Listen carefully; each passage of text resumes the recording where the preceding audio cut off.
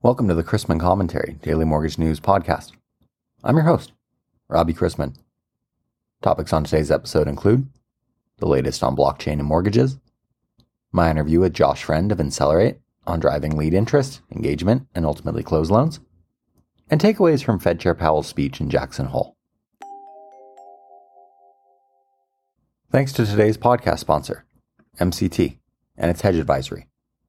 As the industry leader in pull-through analytics and best execution with the highest staff-to-client ratio, lenders of every size trust MCT to manage risk and optimize profitability in their mortgage loan pipeline management. Remember a few years ago when lenders' IT departments were thinking that blockchain was the answer to whatever problem they thought it would answer? Everyday blockchain talk has died down, perhaps because its application to residential lending is complicated at best. But security is critical, and cutting theft and fraud is more important than ever given the lack of lender profits. I'm just a simple capital markets guy whose sense of value is even strained by baseball card values, and certainly can't quite grasp the intricacies of blockchain nor those of non-fungible tokens, and when you combine them, well, count me out. But a report by the blockchain analysis firm Elliptic states that more than $100 million worth of non-fungible tokens were stolen in a variety of scams between January and July of this year. I'll continue to hang my prints of dogs playing poker on the wall where I can admire them. And just as easy to understand is the Fed's take on interest rates. Federal Reserve Chairman Jerome Powell gave a brief and blunt message that the Fed plans to keep raising interest rates, while the world hopes that its moves don't accelerate a downturn. Although economic downturns and lower inflation does lead to lower rates. For today's interview, I wanted to welcome onto the show Josh Friend, CEO and founder of Incelerate. Josh is a seasoned entrepreneur whose impact on the mortgage industry at large is unmistakable. Over his 23-year career, he has personally trained thousands of loan officers that are directly impacting hundreds of thousands of borrowers. He now dedicates himself solely to helping other lenders be more successful through better borrower engagement, and he's transforming the borrower and LO experience with his leading technology company Incelerate, which enables lenders to achieve higher revenue goals while creating customers for life.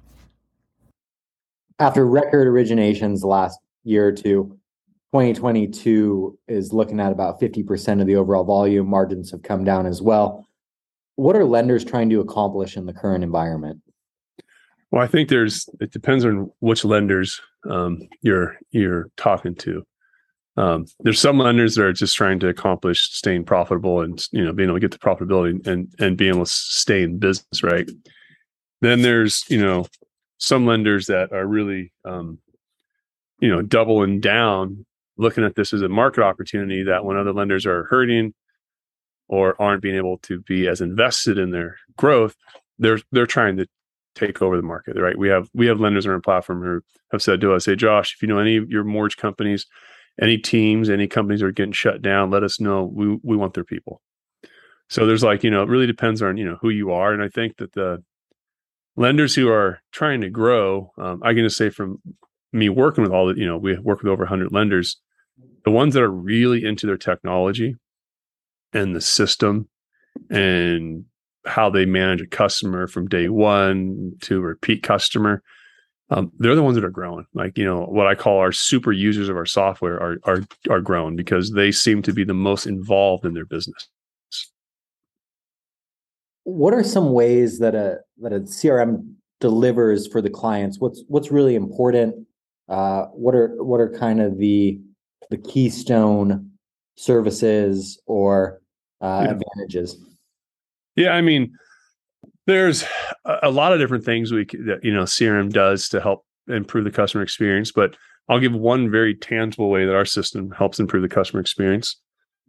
We have done, and so you can go to our website, you can download. It's our 4th year we have done. We call it our annual MBA contact study.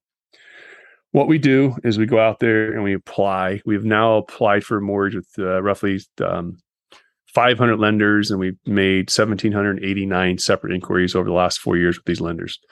So what we do is we go to their website and we say, "Hey, there's a form usually there, like, do you want a mortgage? Fill out this information." We do.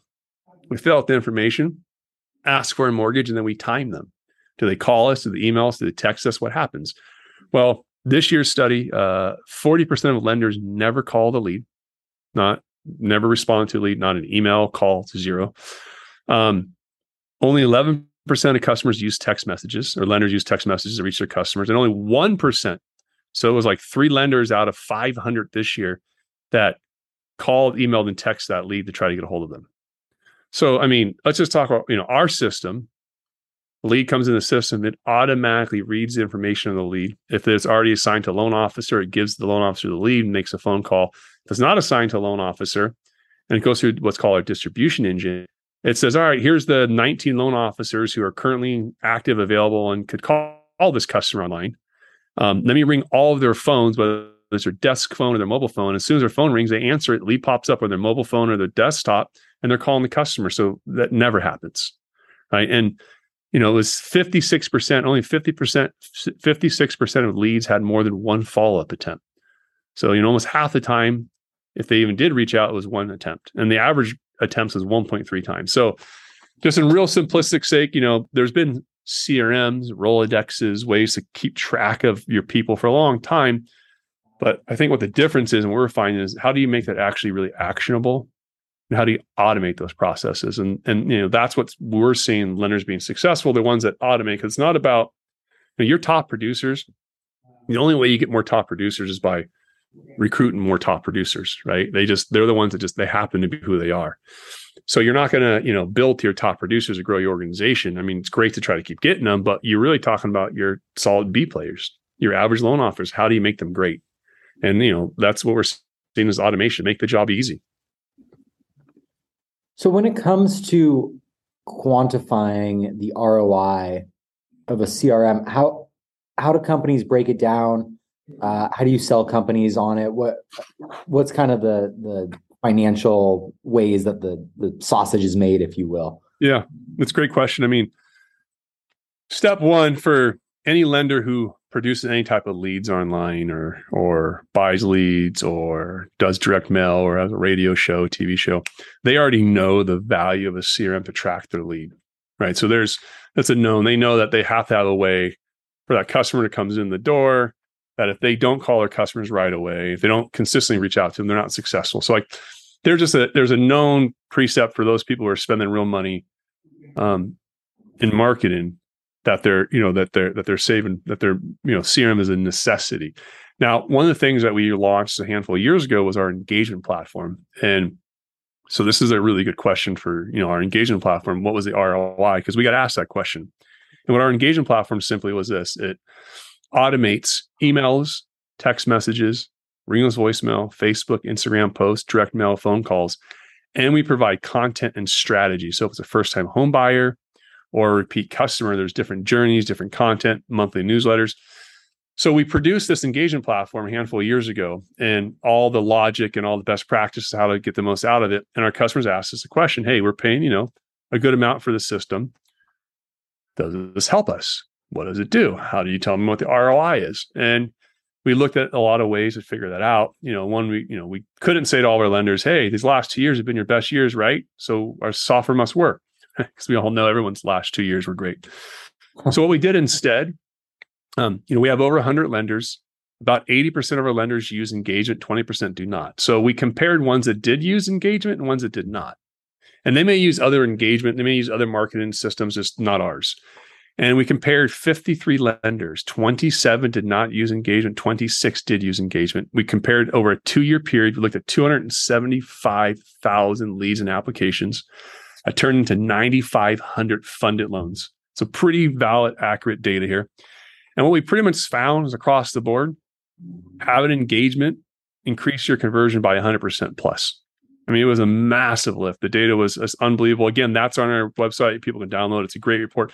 It also shows you who the top lead providers were for our, our marketplace. We take, upwards of 500,000 new applications a month and 3 to 4 million prospects. We have a lot of data on this. So it also shows who the best lead providers are. So it's a great research study, but it really showed, hey, if you call someone immediately and then you follow up with them with any kind of consistency, especially in a multi-channel function, you're going to close more. Right? I mean, really think about it. That's not like hard. It's not a hard stretch. Like, you're a company today, you don't have any follow-up.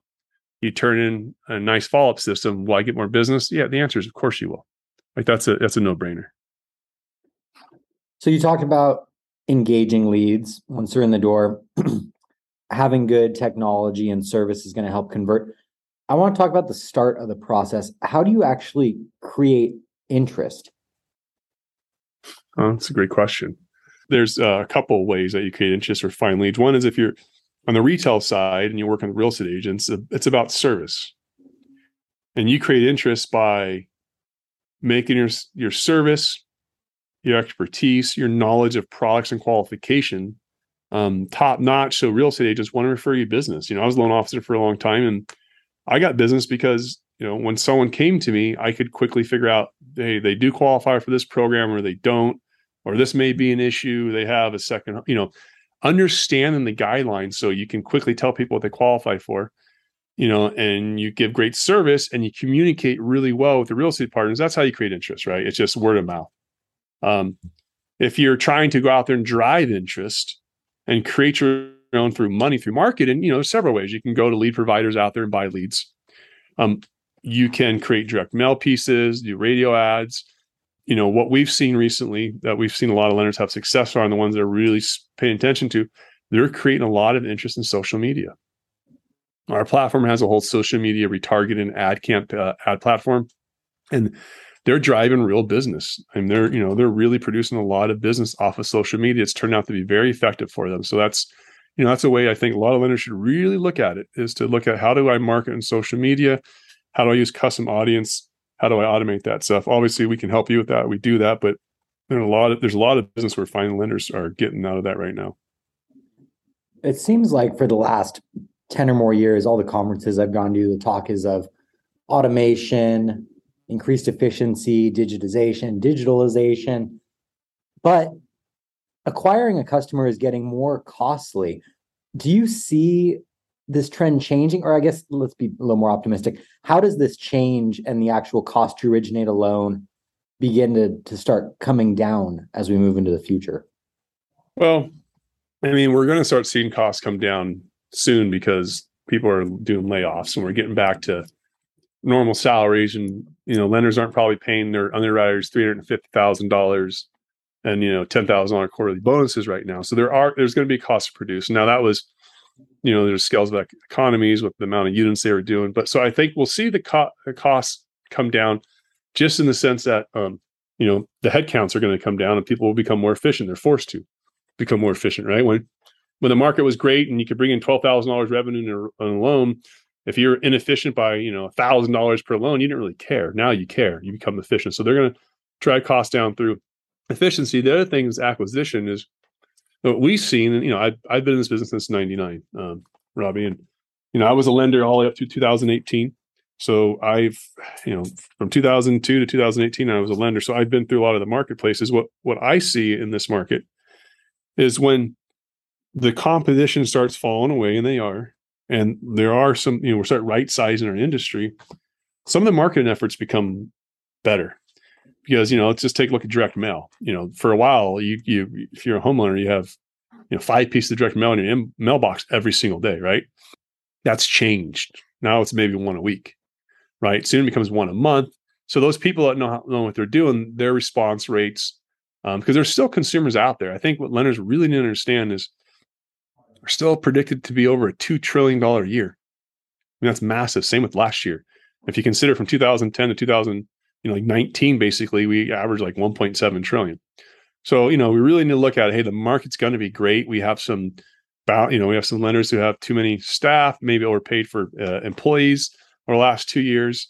And, now they're right sizing that. And honestly, Robbie, technology is going to make this change. Next time we have a refinance boom to this extent or some type of massive movement like this, it's not going to be people are hiring, an extra 100 underwriters overnight. It's not what it's going to be. It's going to be they're employing a new piece of technology and they're not hiring people. So I think this next run, it's going to be very different than this one. And so as lenders who are really doubling down on their technology right now, they're going to come out as strong market leaders in the next, handful of years. Agreed. I want to talk very quickly about data and its robustness or the intelligence behind it. Can you speak to the importance of having good quality data? Yes. So, I mean, there's two types of data you should be thinking about as a lender. One is what kind of borrower data can I get? What kind of data can I get about this consumer maybe beforehand? Like we have a product called Data IE, which enriches the data record with an AVM, recent comps, who owns the house, all this different, which is great. So that can become really powerful. So you can have all this data around these consumers. So then you can start figuring out what consumers like you more. So you know who to market after. Like, so there's a lot of power in data. Most lenders have very little insight to their data when it comes to this. This is new in the marketplace, but there's tons of power. The second thing I think though, right now for lenders, they really, when I talk about data, it's the data of their operations and their business. That's what I think that a lot of lenders really need to make sure they have right now. So do you know how long it takes you to contact a lead? Do you know what your average turn time is? Do you know what your pull through is? Do you know how many applications each loan officer takes and how many go to disclosures, how many go into process? And are you able to actually track all this stuff in the system so you actually know what's going on? Right. So if you're a lender, if you can have this data, what I say, you can find opportunities, right? You look at, bottlenecks. Geez, we do a lot here, but there's a lot of fallout in between, approval and docs. Why is that? What type of loan program is that? Is there certain loan officers that are doing that? What can we fix in the beginning so we can make that more efficient? And that's really what they need to look at now is what's the data of your business? Are your people talking to your customers? What's happened to your records? It's one of the reasons why I originally built Incelerate for myself was because I wanted to see what was going on with my system in real time at all times. I want to talk about customer retention very quickly. The average borrower gets a half dozen to a dozen loans over their lifetime, but usually not with the same lender. And I suspect that it's more than just rate that plays into this. Why do you think customers go with so many different companies, and how can companies better retain borrowers, in your opinion? Yeah, I mean, customers go, it's like 80% of the time they choose someone new. And I read a study from the MBA that said that, 80% of the time they go with a new lender, but over half the time they say they would have used the original lender they went with, but they just weren't there when they needed them. So I think that's what it is. So first, if you're a lender, you really have to understand what business you're in. You're in a service industry. You're selling a commodity. A mortgage is a commodity right now, and you're selling a commodity. So the only way you can separate yourself is through service. So give them great service, but then you also need to have some great intelligence. So as the customer closes with you, give them a reason to stick around, right? So like a homeowner report every month, we send out, you can send a homeowner report that tells them about the value of the house, recent comps, something that they care for. And also have the right touch points, have a customer for life program, something where, we have a program where it sends out direct mail or closing gifts, but have a way to stay and outreach and then use some data intelligence. There's lots of great systems out there, Sales Boomerang being one of them that we have a lot of customers that use, where you can, monitor your customers. So if they pull their credit, if they get married, they have a lifestyle change, about it so you can market to them. I think that's really what it comes down to is if you can be in front of the customer when they need you, they'll go back with you. It's just, hey, if I need a loan and Robbie was my loan officer last time, I forget where his number is. I'm looking at this house. I hit a few buttons and this other lender gave me a quote. I'm going with the other lender. So be in front of your customers, stay in front of them. And that's how you make customers for life. That's a great point. So at the end of the day, Incelerate is there to help lenders close more loans. And that's kind of the bottom line. What have you been working on recently? What's in the works? Give us a little company update. Yeah, I mean, you nailed it on the head. Our business is to help lenders close more loans. Now we have a CRM, we have all this technology, but that's our drive and focus. So something that we just released, which we're really excited about, was our Agent Connect product, which is a co-marketed, branded portal for real estate agents and loan officers. It makes single property landing pages, websites from the MLS data, so you can co-market with your customer, with your real estate agents, and has pricing options in it. Has integrations to Optimal Blue and MoreTech. So you're able to now serve more retail. So that's been big for us. We've been really excited about that. And then something else that's been really kind of great is we have this whole TPO part of our platform that we built. We built for one of our larger customers a handful of years ago, and it's really grown. So we're actually starting to see a lot of interest in wholesale and TPO because there's no real solutions for them to market to or manage the AEs, and we have a product now that does that. So I think that's something that's exciting that we're seeing, and it also kind of goes along with the lines of being more efficient and saving money. A lot of these lenders are looking at, they have 4 or 5 different CRMs or systems in there trying to make it all work. We've really worked on, you can do everything with our platform. TPL, wholesale, reverse mortgage, consumer direct, retail, service and management, all this done through our platform. So you have one system versus having to, go out and buy 2 or 3. So I think that's what we're trying to do, is we're just expand that product, make it easier for loan officers to use the system, make it easier for lenders to close loans. Awesome. Josh, well, I appreciate you making the time, and I very much enjoyed the interview. Thank you. Thank you, Robbie.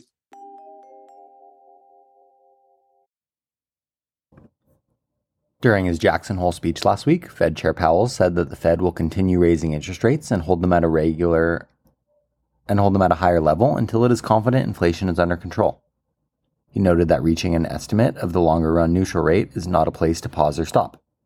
Quote, restoring price stability will likely require maintaining a restrictive policy stance for some time. The historical record cautions strongly against prematurely loosening policy, he warned. Looking ahead, Powell said the June FOMC projections suggest overnight rates would rise to just below 4% through the end of 2023, and that historical accounts warned against loosening policy too soon.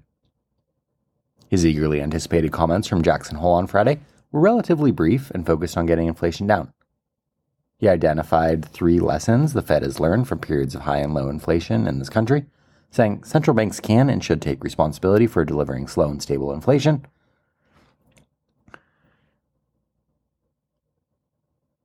And he also added that the importance of inflation expectations of the public in determining the path of inflation over time are crucial, and the persistence to do what is necessary until the low and stable inflation level has been met is a priority.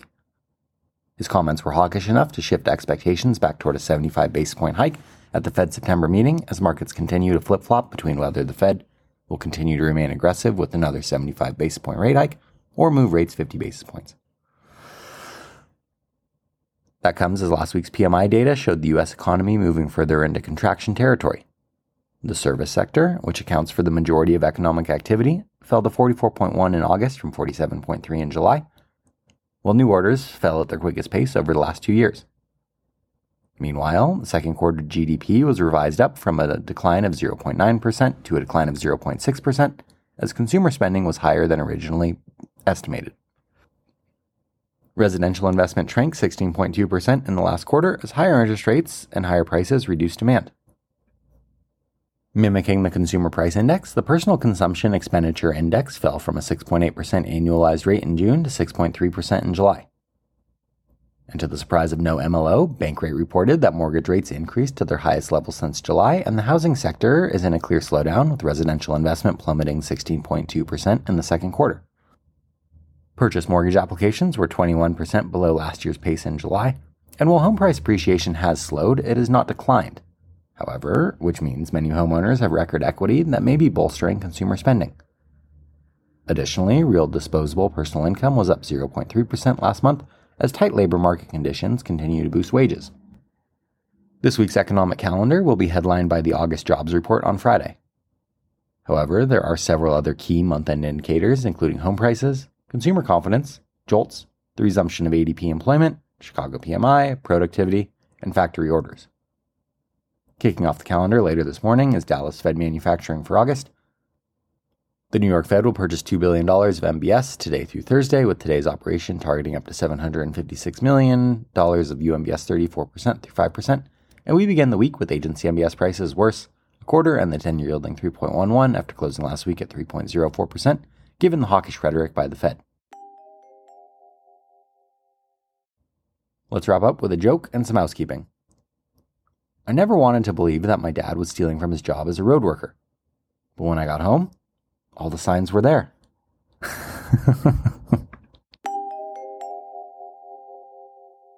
If you have any questions about the podcast or sponsoring opportunities, send me an email at robbie@robchrisman.com. Visit robchrisman.com for more information on our industry partners, access to archived commentaries, and how to subscribe to the daily mortgage news and commentary. To listen to or download past episodes of this podcast, search Mortgage News on any platform you get your podcasts from.